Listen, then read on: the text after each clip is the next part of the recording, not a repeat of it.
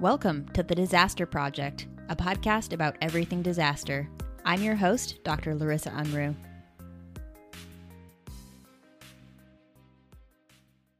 Outside of our collective recent experiences with COVID, you may not immediately think about immunizations as a significant factor in disaster preparedness and response.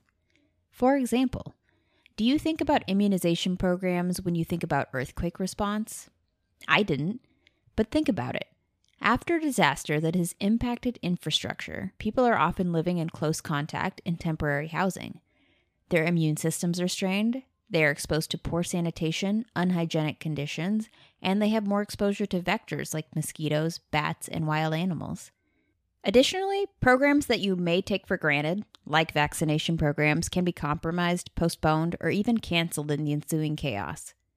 Children are at especially high risk if their immunization schedules get disrupted by the extreme situations after a disaster, and they are especially vulnerable to infectious disease outbreaks. Today we're going to talk about disease and vaccination and how those topics relate to disaster medicine. Today we have the privilege to have as our guest a man who devoted his career to promoting global vaccination programs and eradication of infectious disease. I'm talking about Dr. Stephen Cochi. For a little background, Dr. Cochi is a pediatrician by training who completed the CDC's 2-year Epidemic Intelligence Service, or EIS, training in 1984, and who currently lives in Atlanta, Georgia after retiring in 2022. Among other prestigious job titles, he has been the Deputy Director of the U.S. National Immunization Program at the CDC, where he devoted most of his career to the global eradication of diseases such as polio, measles, and rubella. And clearly he was good at his job, as 2 out of the 3 strains of polio have been eradicated, and the third is only present in 2 countries in the world, Pakistan and Afghanistan. For his 40 years of service, he received a CDC Lifetime Scientific Achievement Award. Let's jump right in. So I always like to start off an episode by asking people to discuss how they got where they are in their careers, because it's always really interesting to find out the twists and turns of people's careers to get to their final destination. How did you get into the position that you most recently were in? I'll try not to make that too long a story, but I went to medical school at Duke University, and not too long after I began, I found a fantastic mentor, Dr. Sam Katz, who is the chair of the Department of Pediatrics. And I think that led me into the field of pediatrics following my medical schooling. He was one of the main developers of the measles vaccine.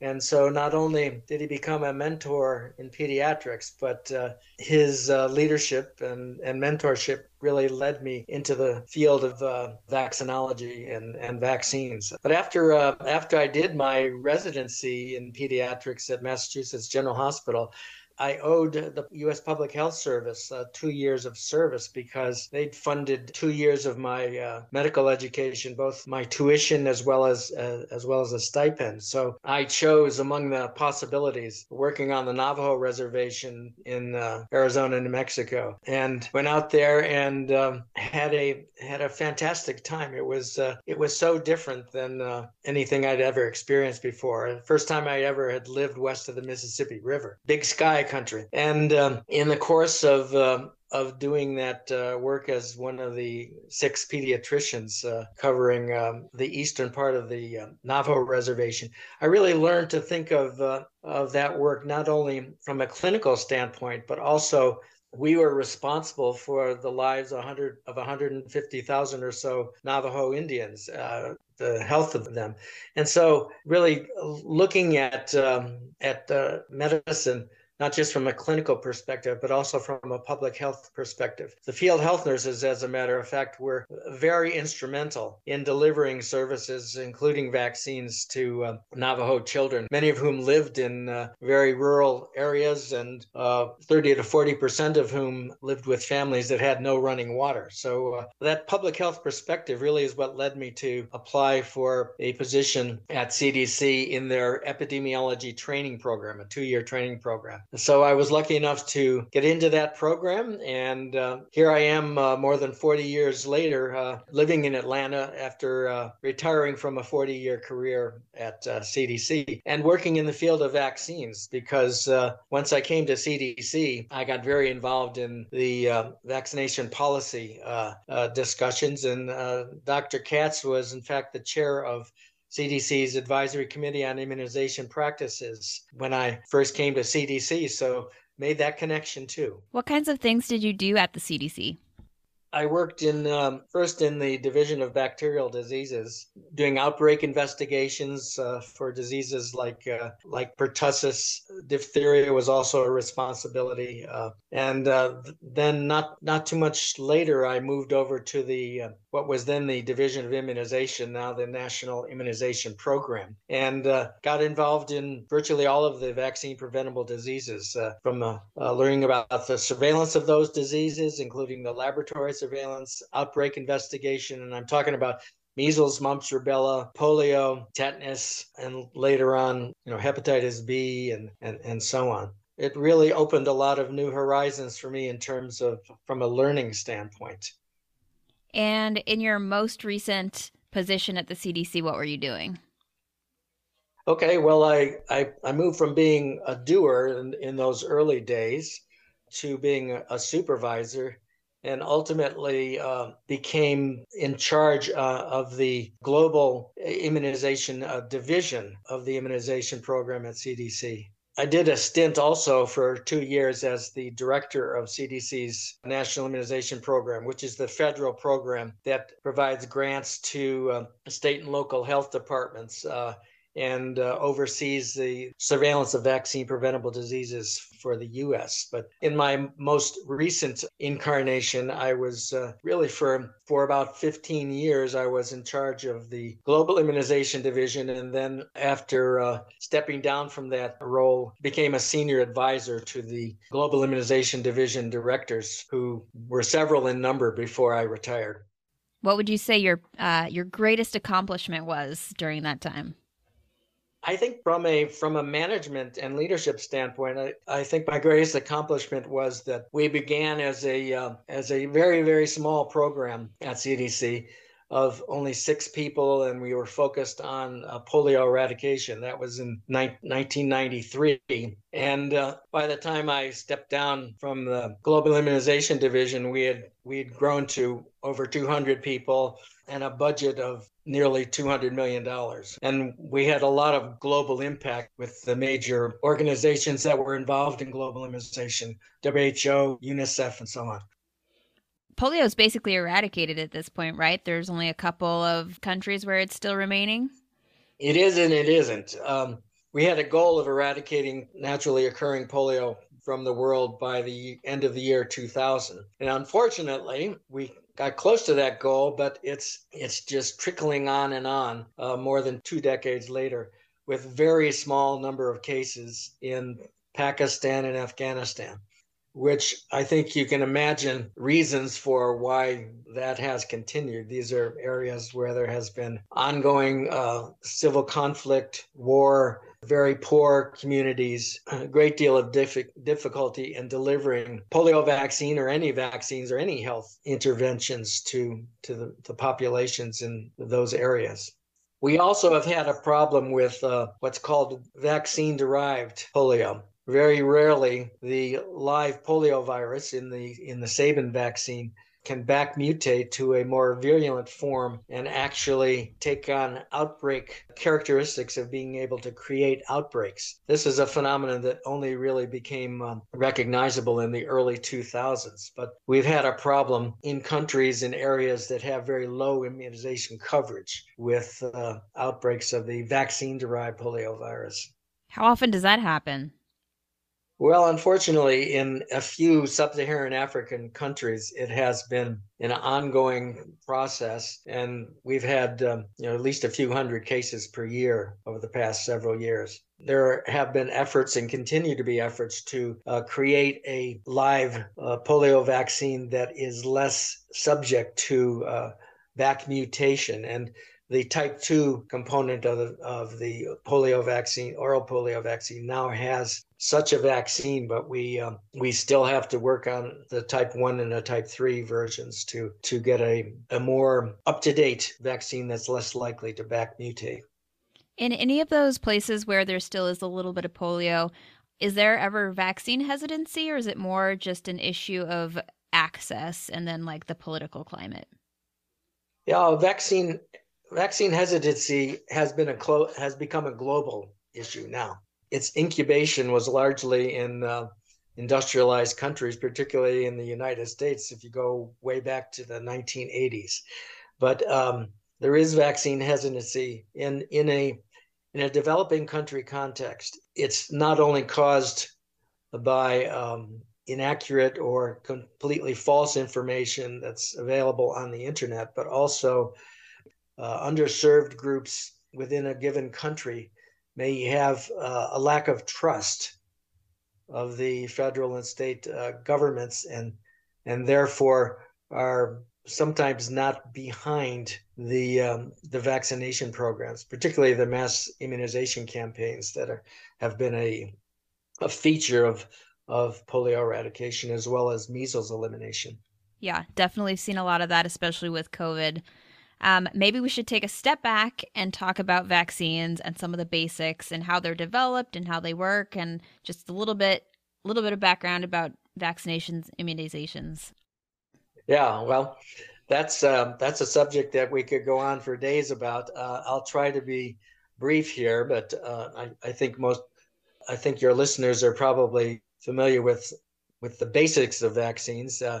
As a person who has worked in the vaccine field for my whole life, I really considered them to be miracles of public health. In general, you could categorize vaccines in two major categories: the live viral vaccines and the inactivated vaccines, which may be either viral or bacterial. The live viral vaccines are made from attenuating or weakening the live virus to a form where it is not capable of causing the disease, but still has the attributes that will generate the appropriate immune response to create hopefully lifelong immunity. And that's the case, for example, for measles, polio, rubella. These are live viral vaccines. Before I go any further, just to mention that the development of vaccines has, particularly in the US, has been a long-standing public-private partnership. The NIH is the lead organization for the US government in providing research grants to help develop vaccines in academia, in the private sector, in terms of pharmaceutical companies. And pharmaceutical companies have to invest a great deal of resources to develop vaccines, and they generally have a very large, capable research group that they support. The timeline for developing a vaccine is generally at least 10 years, usually even more than that, and the investment in doing so usually exceeds $1 billion or in some instances far more. Now, getting back to the different types of vaccines, you have the live viral vaccines, then you have the inactivated vaccines, where they can be viral or bacterial. An example of an inactivated viral vaccine is influenza vaccine, where you have the killed formalized virus, and that is injected and generates the appropriate immune response to provide some immunity. In the case of bacterial vaccines, usually it's some piece or part of the bacteria. For example, pertussis vaccines include pertussis toxoid, along with other components. But the same idea as with live viral vaccines, trying to, if you will, trick the host's immune system into developing antibodies that will, in effect, prevent future infection. So let's make the connection between immunizations and disaster medicine because I think a lot of people, when they hear disaster medicine, aren't really thinking about vaccines. But I think that vaccinations and immunization programs actually play a really big part in disaster medicine. What is your opinion? Do you think there's a connection there? There's definitely a connection, and it's most often the case in low income countries or lower middle income countries. When there's famine, when there's civil unrest or war, you have refugee populations that are uprooted from their livelihoods, from their communities, and are at great risk of developing infectious diseases, including vaccine preventable diseases. I think the biggest example, the most important example for children is measles. So measles is the most prominent example, and I'll get back to that in just a minute. But other vaccine preventable diseases, including polio, diphtheria, pertussis, cholera, can assault migrant populations, displaced populations with a vengeance. In the case of measles, often this is probably the most highly contagious infectious disease that we have, measles, and in young children who are malnourished, who have vitamin A deficiencies, it can be devastating, causing mortality rates of several percent, up to 10% in these challenged populations. These are really disasters that are in need of rapid intervention. And with these populations living in camps with poor nutrition, with poor sanitation, crowded together, it's an incubator for the spread of measles and other vaccine preventable diseases. So mass vaccination becomes an essential to avert these disasters, or at least lessen their impact. Do you see spikes in infectious disease after like a natural disaster as well? Yeah, it really it depends on the size of the population, of course, and the quality of the surveillance. But when these disasters occur, there can be spread even beyond the vulnerable population to the general community, even cross border to other countries. And so there is certainly the potential for bumps in disease surveillance resulting from these events. So you retired in 2022, which means that you've had at least 2 years, two pretty full years of COVID during your career. Oof. Yeah. In your opinion, do you feel like your experiences with infectious disease eradication influenced how COVID was handled? Like, what is your opinion on how the COVID pandemic was handled based on your experience? Yeah, I think there are a lot of similarities to the work that we did in disease eradication, whether it's polio or measles. The basic principles are the same. You need to have good surveillance, disease surveillance, including laboratory surveillance, to identify where the COVID-19 virus is and in what populations it resides. You need to have good outbreak investigation to really create some specificity about which groups are being affected and gear your interventions accordingly. And you need to have mass vaccination to increase population immunity as quickly as possible, which we have done, which we did in the U.S. when the vaccines first became available. And then, in an ongoing, sustainable basis, we need to increase and maintain high routine immunization coverage. So those four principles, which are sort of the mantra of polio eradication, measles eradication, are also the basic principles that we had to implement as much as possible, as best as possible for the COVID outbreak, COVID-19 outbreak.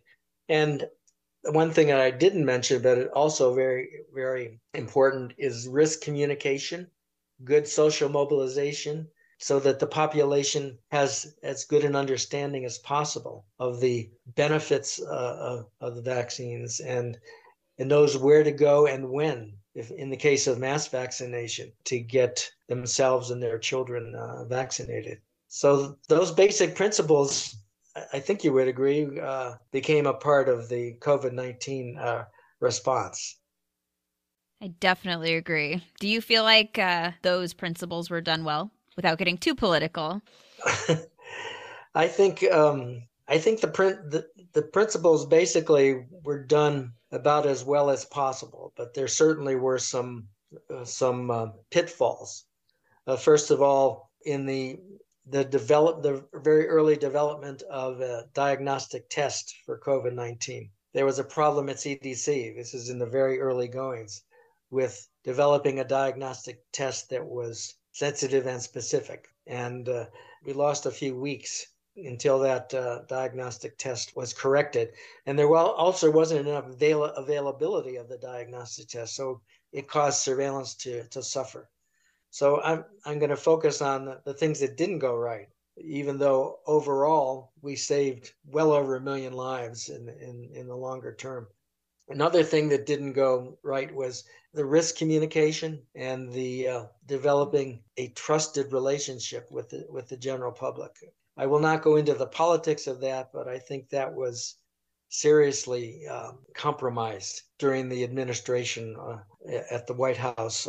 Even independent of that, the fact that coronavirus variants kept appearing one after the other really complicated the delivery of those interventions in terms of having to develop new vaccines to address those variants. And over time, because things were changing on a regular basis, the communication messages needed to change, and it was very difficult to keep the communication straightforward and simple and not lose the public. So that's been another criticism of the overall enterprise. But I think my personal view is that we're in a very good place right now because we overcame so many things to get to where we are now, including the fact that there was no vaccine, and that vaccine got developed in the most rapid way in history. Why were we able to get a vaccine so quickly? We still don't have an HIV vaccine, right? What was different about COVID that allowed us to really like get going and get that vaccine out? Yeah, it's a very good question. And it really depends. It depends on the microorganism. There are many differences among microorganisms, and I think HIV is probably one of the most confounding microorganisms to try to develop a vaccine. But in the case of coronavirus, the ability to move so quickly was based on the fact that, well, messenger RNA was first identified back in, I think, 1961, 1962. A lot was learned. The scientific armamentarium to proceed with mRNA vaccines had developed over the ensuing 60 years, especially in the last 20 years. So scientific discoveries really formed the basis and the background for pursuing mRNA vaccines quickly. But in addition to that, investment. I told you that it takes a long time generally to bring a vaccine to market, and often the financing is well over $1 billion a year. In this instance, there were billions and billions of dollars invested over a very short period of time, both by the federal government and by companies. The other thing is that the beauty of mRNA vaccines, there's really nothing like them. And I think that made it possible to move as quickly as we did. So it was both a situation of good preparation from a scientific basis, incredible investment, and the beauty and uniqueness of messenger RNA vaccines that made it possible to happen so quickly. What lessons do you think were learned from the COVID outbreak that will help us for future outbreaks? Well, I think doing a better job of overcoming those some of those problems that I mentioned. For example, developing a diagnostic test if it's a new disease. I mean, opening up the way for that development to occur in a less rarefied atmosphere as a CDC laboratory, and investing in that very early on. Pandemic preparedness.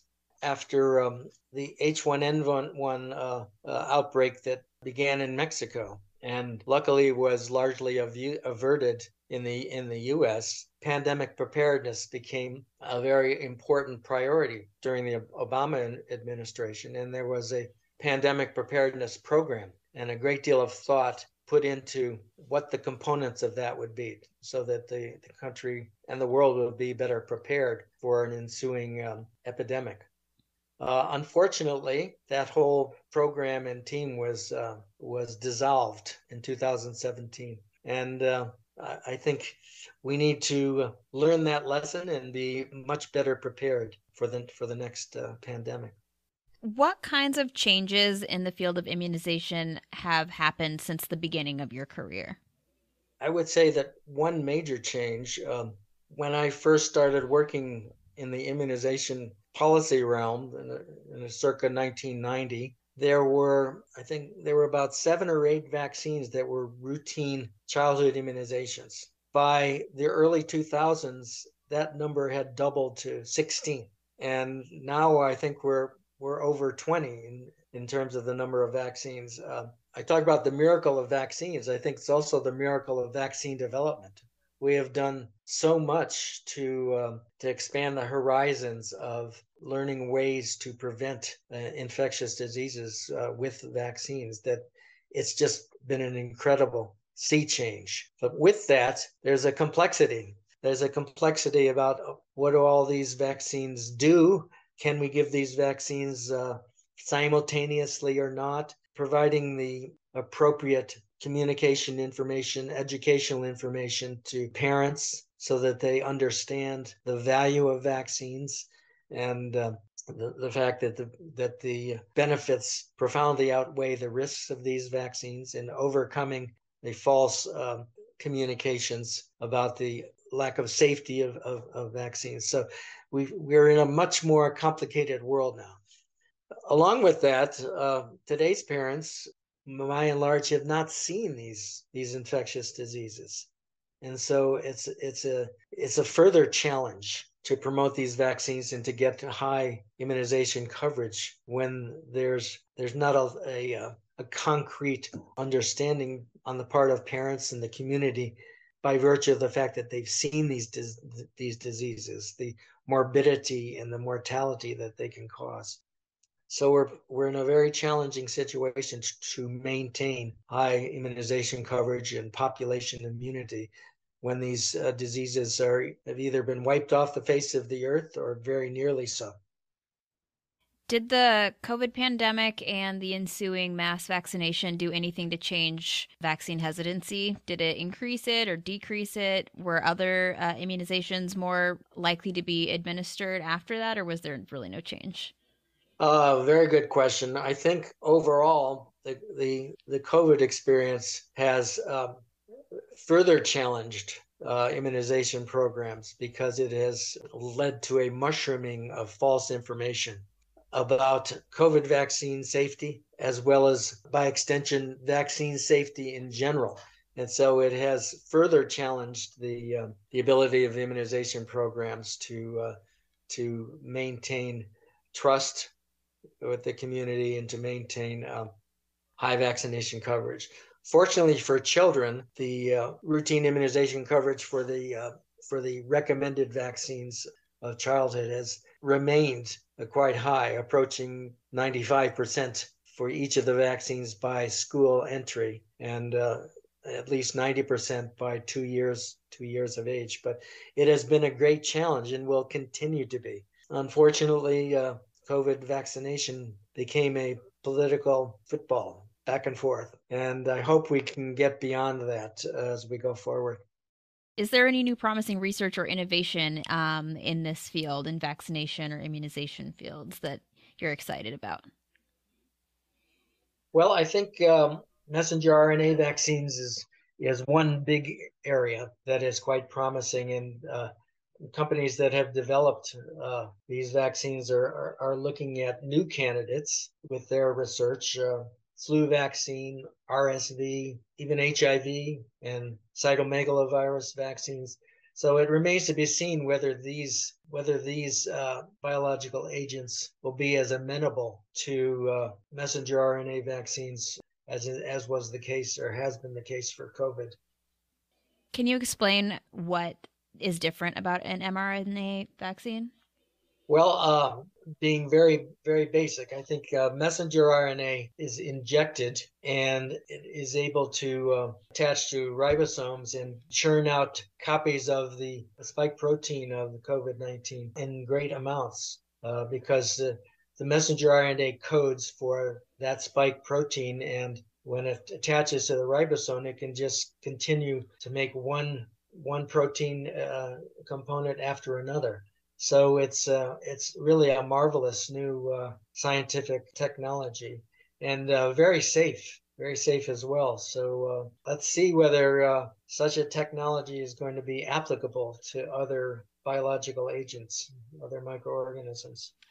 The other thing that I think has been highlighted by the COVID-19 pandemic is the value of PCR diagnosis. It's a fabulous technology. It is very sensitive and very specific. It's complex though, so one has to be very careful about not having contamination of the environment, the laboratory environment where the testing is done. But before COVID-19, not many people had ever heard of PCR. What's PCR? But that is a fantastic, relatively new technology that has been of tremendous benefit. So, as a physician and a scientist, especially a pediatric physician who I assume strongly believes in the effectiveness of vaccines, what are some common misconceptions that you've faced over your career with vaccines and how to address them? Well, I think it goes back to the vaccine safety issue. There are many charlatans out there that would like to draw attention to themselves and create false concepts or misconceptions among the general public. And for example, the idea that having the natural disease, your child getting the natural disease is better than taking the vaccine because it'll provide better immunity, lifelong immunity, and there won't be any poisonous components that have to be injected into the body. I think that's sort of part and parcel of the biggest issue that has faced pediatricians and the public health community at large, trying to improve risk communication. And there's a certain segment of the population that will never be. You can never convince them otherwise. You can never convince them that vaccines are indeed safe and effective, but one has to continually improve one's communication and risk communication in order to and have that be a high priority so that we will continue to enjoy high population immunity against these vaccine preventable diseases. Do you have any ideas about how medicine and public health can continue to improve on managing vaccine hesitancy and sort of combat some of these misconceptions? I think the most important thing, and I alluded to it just a minute ago, is investing in the communication tools and the health education tools, making that a priority, because that's true for every health intervention, but it's especially true for vaccines, because by and large we are delivering a health intervention to a healthy child almost all the time. And so the bar is very high to deliver a health intervention to a healthy child rather than antibiotics to a sick child to make the child well. So you got a very, very high bar there that has to be overcome. So I think we have to continue to put a very high priority on health education and risk communication, and we have to continue to put a very high priority on vaccines and on the immunization program, because it's so problematic that the public and politicians do not see success. The success is the absence of measles, and it's not visible. It's not evident, if you know what I mean. Oh, I totally understand. Do you have any ideas of what kinds of communication tools would be helpful? I'm not a communications specialist, but I think one very important principle is that, particularly in a country like the size of ours, of more than 330 million people, the communication messages have to be localized. It's not a one size fits all. You can't put a few communication specialists in a room and have them cook up an all encompassing message that will go out throughout the country. You have to tailor those communication messages and that health education to the local populations, different racial and ethnic groups, different religious groups. It's got to be local solutions. And so a lot of flexibility in the development of those communication messages at the local level is essential. So, you've had a very interesting career and a productive one, it seems like. And I'm sure you have a lot of awesome stories. Can you tell us a memorable story from your career? One of the most exciting things that happened to me was very early in my career. I was an EIS officer, an Epidemic Intelligence Service officer at CDC, which was this epidemiology training program, and it was 1984. So I was only recently had arrived at CDC, and there was a call for CDC to help with the control of a meningococcal meningitis outbreak in Kathmandu in Nepal. There were hundreds and hundreds of cases in this epidemic. It was early in the calendar year, and this is meningococcal group A, which is also called epidemic meningitis because it had historically it has the propensity to cause very large epidemics of meningococcal meningitis periodically. It's sort of an 8 to 10 year cycle. Still wet behind the ears. I was involved in going to Kathmandu to help the government in controlling this outbreak. Already hundreds and hundreds, I think cases had already gotten into the thousands at that point in time. It was a very tense and very anxiety provoking situation.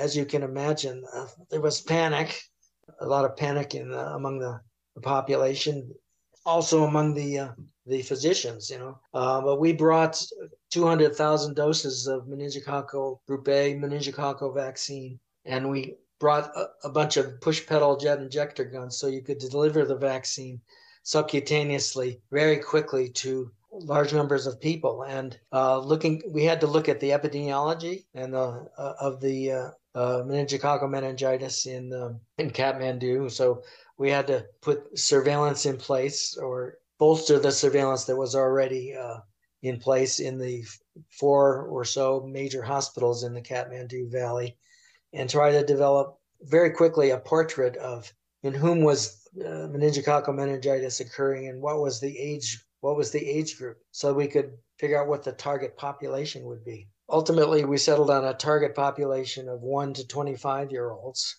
We had to exclude infants because the vaccine, which was a polysaccharide vaccine, was not immunologically beneficial in children less than 1 year of age. It wouldn't develop an adequate immune response.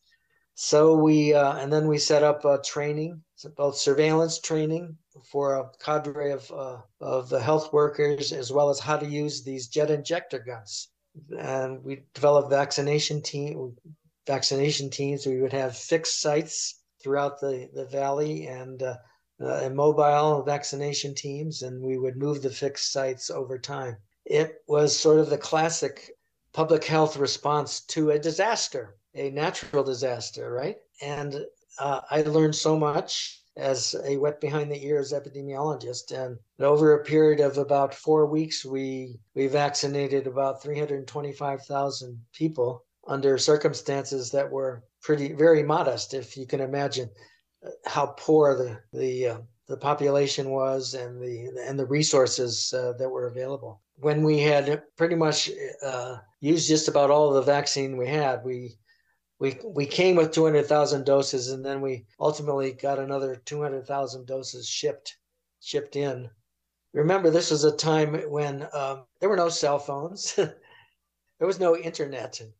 It was very remote conditions, even in the capital city of Nepal.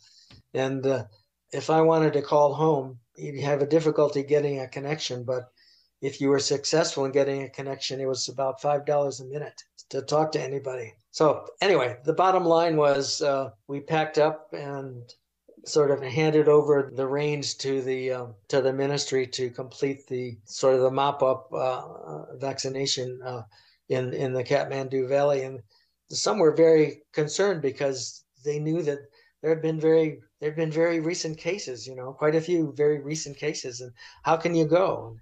So, but we said, we've gotten very high immunization coverage. There's going to be very high population immunity.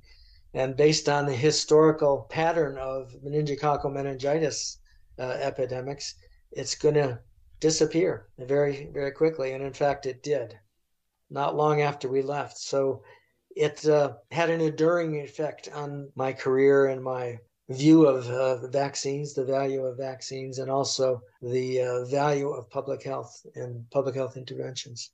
Wow. Yeah, that's an amazing story. I have a couple follow-up questions because that was 1984, you said. So I was negative 3 years old at that point. How were you able to gather that epidemiological data? Was there a public health department that would get the information from the different hospitals, or how are they getting that in that kind of remote area? I certainly had the help of a number of Nepali public health workers and infectious disease people. And I regularly visited there were four major hospitals.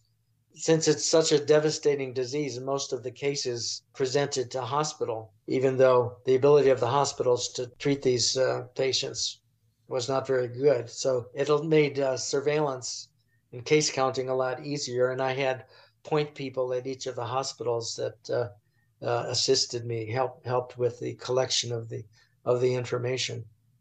So you actually physically had to go around to these hospitals and get the information, or have somebody go to the hospital and get that, and then report it to you so that you could do the epi curves and all of your analysis. Exactly. And another CDC person who accompanied me was a public health advisor who had worked late in the smallpox eradication program and knew how to operate these jet injector guns, because I certainly didn't, and did the training and kept them in good use. They would be checked in at the end of each day, and he would patch them up, fix them up if they needed a little bit of updating to keep them in use. So and we moved around the city also, checking out the fixed sites and the mobile teams to make sure they were doing their job. And of course, there was also a mass social mobilization campaign, banners, radio. There was no TV in Kathmandu or in Nepal at that point in time, but radio and mass microphone movements through the city to appraise people of the campaign's purpose, where they should go to be vaccinated, and so on. That was my next question, was how you got the word out that you were doing this mass vaccination program, but you answered it. So thank you. I am trying to imagine what this jet injector gun thing is like. I've never seen it or heard of it, so I'm going to have to look that up later. Can you explain it a little bit more? You had a foot pedal. It was a hydraulic. You didn't require electricity, so it was a hydraulic foot pedal. You'd push the pedal down, and it would create a pressure that would force the dose of vaccine subcutaneously. It wouldn't leave a mark on the skin. As long as you pushed it hard against the skin, it would leave no mark. It would inject it sub-Q. And you had a 50 dose vial that attached to the gun in a way that would draw in the exact amount of the dose, 0.5 of a milliliter, and then you'd pump the pedal and it would get in subcutaneously. So there's no needle? No needle. Needle free. Ah, now, wow. These jet injector devices there are modern devices that can be used on a smaller scale than this. These would be used to vaccinate, many hundreds of people in a day. In the early 90s, it became concerned that, particularly if they were not operated properly, that there might be some risk of transmitting hepatitis B or other bloodborne diseases, and so they ultimately were taken off the market. There are small handheld injector guns that are used today in some clinics. Not to vaccinate as nearly the same number of people as these jet injector guns were able to. That's amazing. I've literally never heard of this. That's so cool. Yeah, that shows just how old I am. No. Any thoughts about how to get involved? Well, you could work with your local or state health departments. They are very good avenues for getting some good learning and experience with dealing with the control and prevention of vaccine preventable diseases and getting involved in just how a vaccination program works at the local level. That's where the rubber meets the road. And so that's probably the best way to learn. All right. Thank you very much. That is all for me. Thanks for coming on and taking your time to be here. And thank you for having me. I hope your audience will go away with the view that vaccination is an important part of disaster assistance, and they may very well get involved in vaccination campaigns and the delivery of vaccines under natural disaster conditions. Thank you again, Dr. Cochi, for sharing your knowledge and experience with us.